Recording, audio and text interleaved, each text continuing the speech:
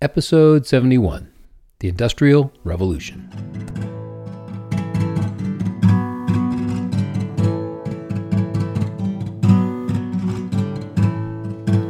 Hi, my name is Clayton Mills. Welcome to A Short Walk Through Our Long History, a podcast where we look at the events of history and examine how those events shaped our modern world.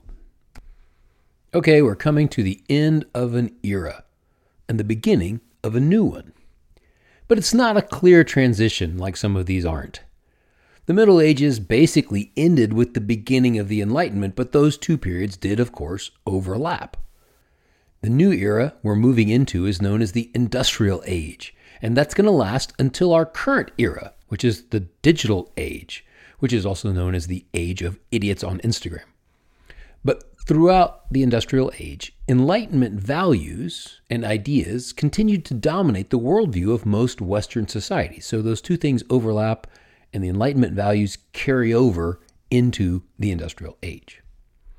Enlightenment ideas and ideals continue to dominate the worldview of the West during the Industrial Era, as many people felt that they were trying to create this Enlightenment idea of a human utopia. And they also felt that science and technology and advances in medicine and industry would end human suffering. But as industry began to grow uncontrolled, it created even more human suffering, maybe worse than they had ever seen before, as the poor toiled in horrible factories and struggled to survive in squalid parts of huge cities. Eventually, the dreams of utopia are going to come crashing down catastrophically in the ultimate culmination of the Industrial Age, in the catastrophic industrial destruction that's caused by World War I and World War II. But I'm getting ahead of myself here. Before the time of the American Revolution, nearly everything that anyone ate, wore, or used in their everyday life was made by hand. To make something like a table, a craftsman would take wood cut from a tree by hand, and he'd cut the legs, the frame, and the top of the table by himself with a handheld saw. Then he would join the pieces together and sand and finish the table by hand. It could take one craftsman several days to make a decent table. Cloth was woven in a similar way on simple, hand-driven looms, and then clothes were made by hand from that cloth. Metal things like swords and parts for guns were made by hand by blacksmiths. Even simple things like nails and screws were made by hand.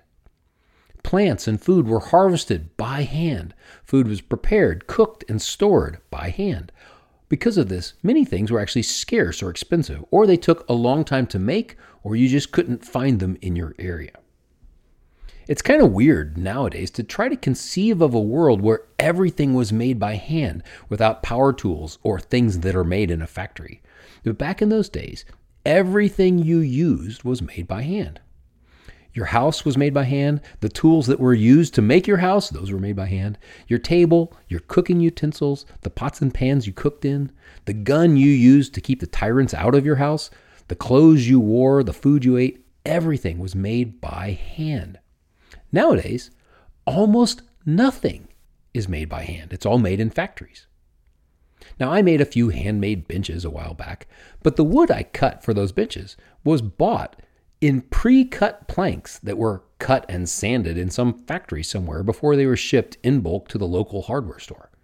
Back in the day, I would have had to cut down the tree myself, and then using hand tools, I would have had to cut the tree into planks that I would have used for the bench. It's just a different world. The Industrial Revolution changed how you made things dramatically. Within 150 years, it had transformed nearly every aspect of society, economy, and politics in the countries that became industrialized. And I should point out here that it didn't happen at the same time everywhere.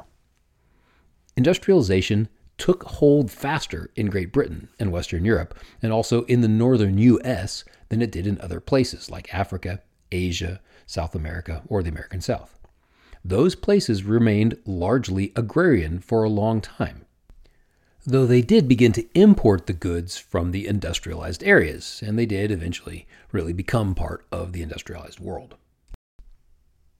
If you have to put a date to the industrial age, you could say it started around the beginning of the 1800s. By the mid-1800s, it was in full swing, at least in Europe and America. But its earliest beginnings were really back in the mid-1750s in England, where a few inventors came up with ways to produce cloth using spinning wheels and looms that were powered by falling water using waterfalls, and then later by steam.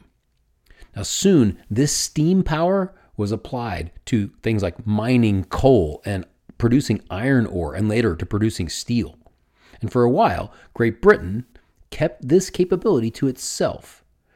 But the knowledge and the technology began to spread to Western Europe and to the Americas, and soon there were coal-fired steam engines powering factories in all of these places.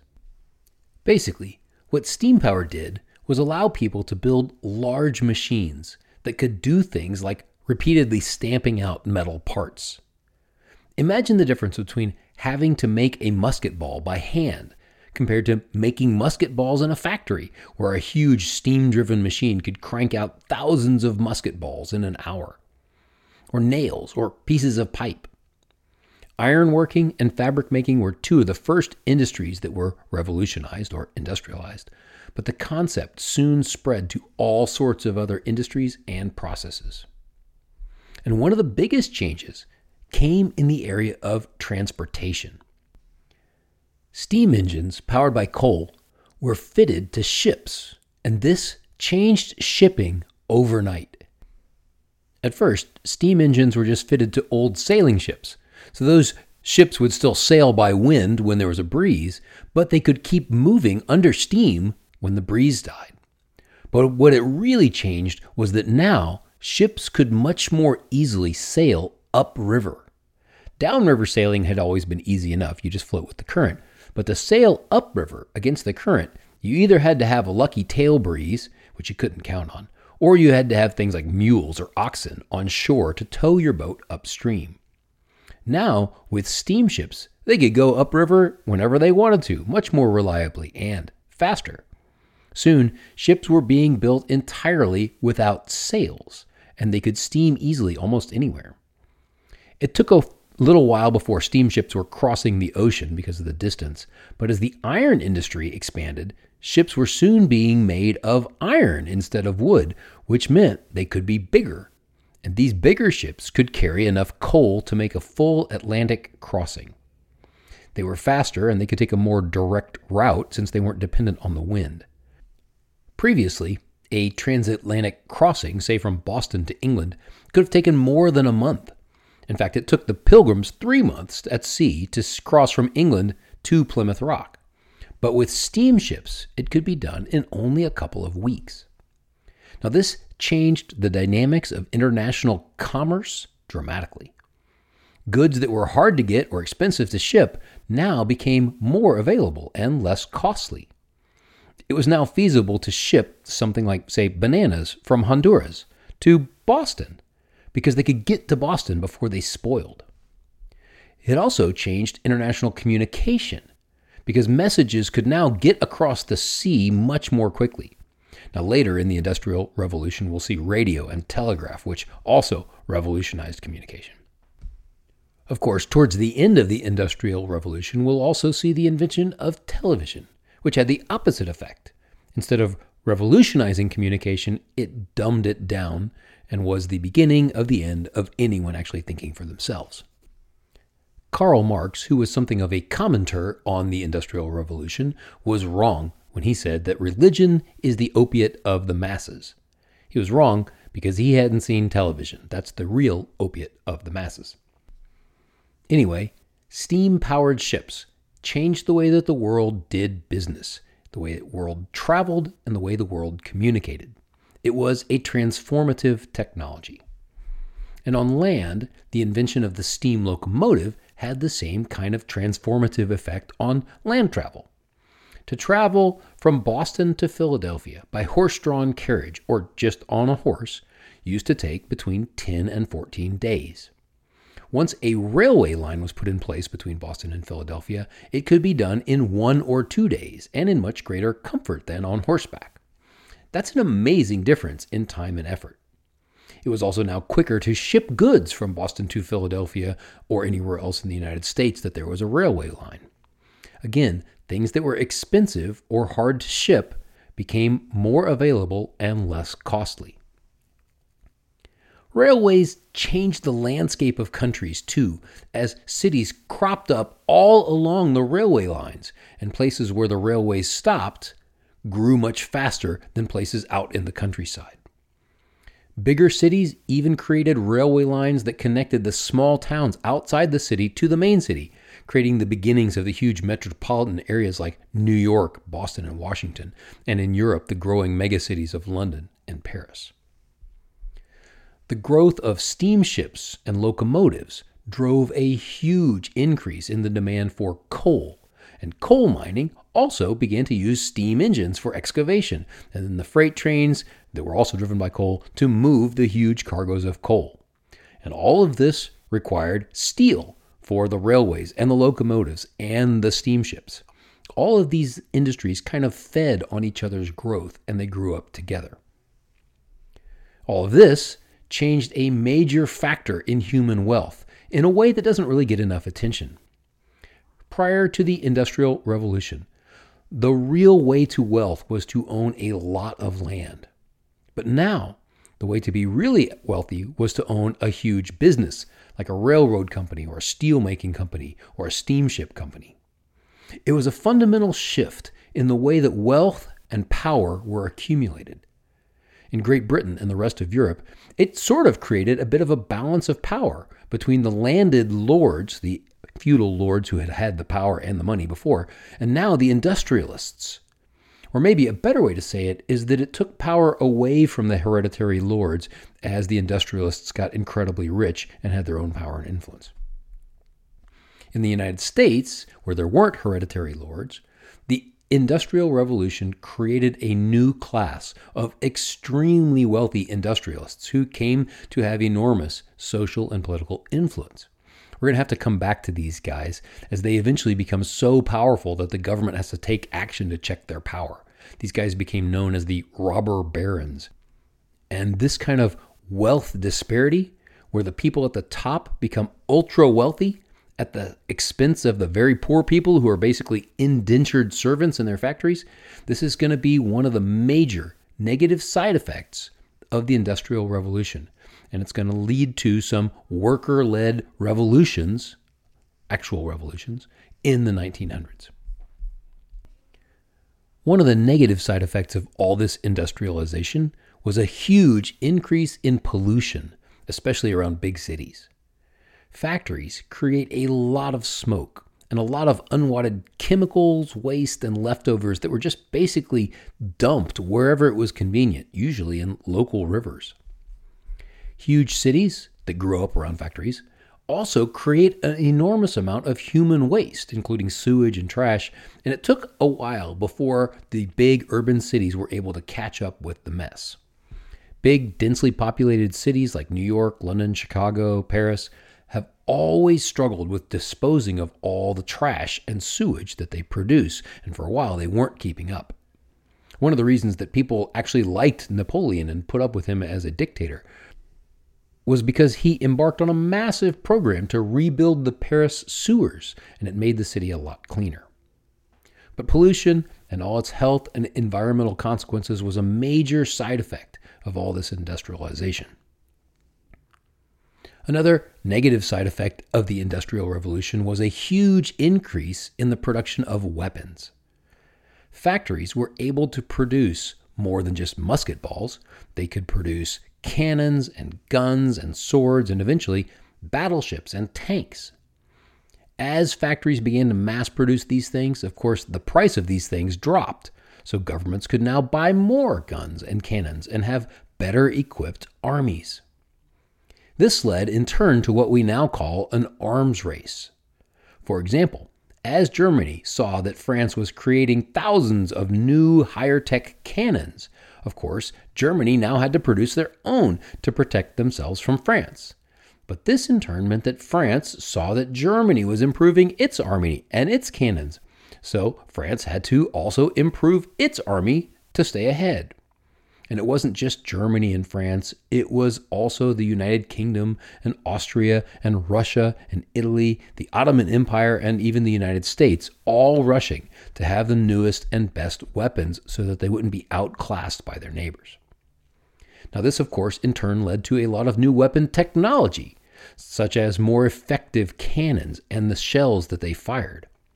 One of the big improvements, if you can use that word about weapons, was the invention of repeating weapons like the revolver. Now, previous to the invention of the revolver and the mass production of the revolver, all guns and cannons were one-shot weapons. Basically, you fired it, then you had to stop and you had to reload it by hand, which could take a minute or two before you could fire your second shot. Go watch a video about reloading a muzzle-loading rifle and you'll see what I mean. It takes a little while. But with a revolver, you could load 6 or more bullets at a time, and soon this idea was applied to rifles and even cannons as well. One particularly deadly invention was the Gatling gun, which again you should Google and look at a video of it. It was the first machine gun. All of these new weapons used bullets that were made in factories rather than the hand-loaded musket balls. Warfare was now faster and could be done at longer ranges, and it was much deadlier than it was before. And all of this technological advancement and arms racing is going to eventually lead us to World War I and World War II, which, as I said, is kind of the culmination of the industrial age.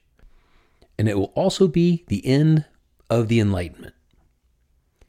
Well, I say the end of the Enlightenment, but what I really mean is that it's the end of the Enlightenment ideal of creating a human utopia. In terms of worldview, the Enlightenment sort of gives way to modernism, which is a kind of technologically driven worldview that incorporates some Enlightenment idealism about humanity, but it's even more about science and technology and driving towards this human utopia.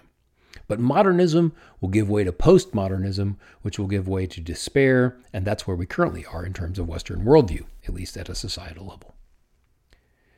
While the American Revolution and the French Revolution were big deals in history, two of the biggest events in the last 1,000 years, in fact, the Industrial Revolution was an even bigger deal. It profoundly changed nearly everything about society, and it eventually affected the entire world. The Industrial Revolution brought about some positive changes, such as cheaper goods, more available goods, industrial farming, which meant a huge change in food production. It brought about the widespread use of electricity, improvements in all kinds of transportation and travel, improvements in sanitation, and advances in medicine. All of this also catalyzed a huge boom in population.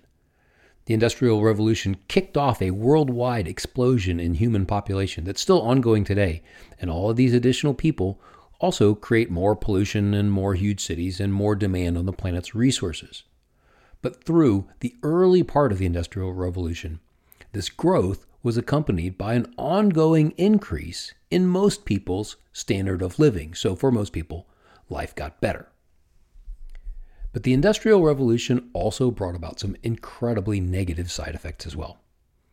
As I said, factories were dirty, dangerous, and generally an awful place to work, and they produced a ton of pollution. The workers were treated little better than slaves. The Industrial Revolution brought about an increase in these huge worker slums and poorly built mass housing.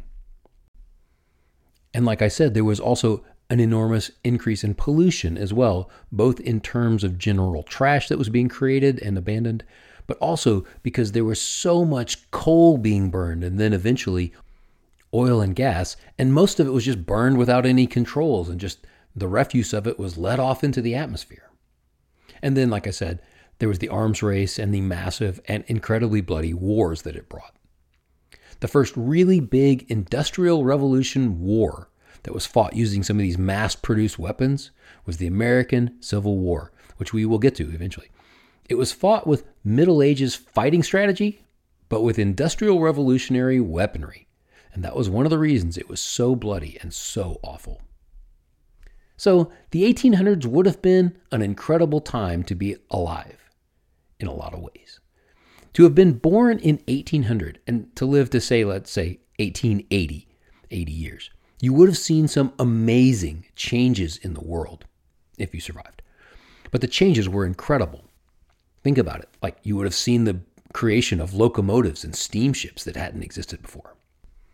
But of course, some of that time period, like I said, was pretty awful. Honestly, if I could pick an 80-year time period to have been alive, I think I might pick 1750 to 1830. But 1800 to 1880 would be pretty cool too. Or 1900 to 1980. Wow, that's a pretty crazy time period too, but that does actually overlap my actual life, and I've seen that part already. Or what about 20 BC to 60 AD? Oh, that'd be a great 80 years. That would have been pretty amazing. I don't think I'd pick the year 2000 to the year 2080, but hey, who knows? It could turn out to be pretty awesome, or we could keep going in the direction of technological dystopian tyranny like we see depicted in the book 1984 or the book Fahrenheit 451. We seem to be moving in that general direction, and that movement was started by the Industrial Revolution. I don't know. All these time periods had their exciting moments and their miseries. I suppose that's true of any time period and any life. But our modern world and our current lives and our current worldviews were definitely shaped by the Industrial Revolution in ways that are both good and bad. Next episode, we'll go back to our historical timeline, back to the beginning of the 1800s, when we take a look at a small war with big side effects, the War of 1812.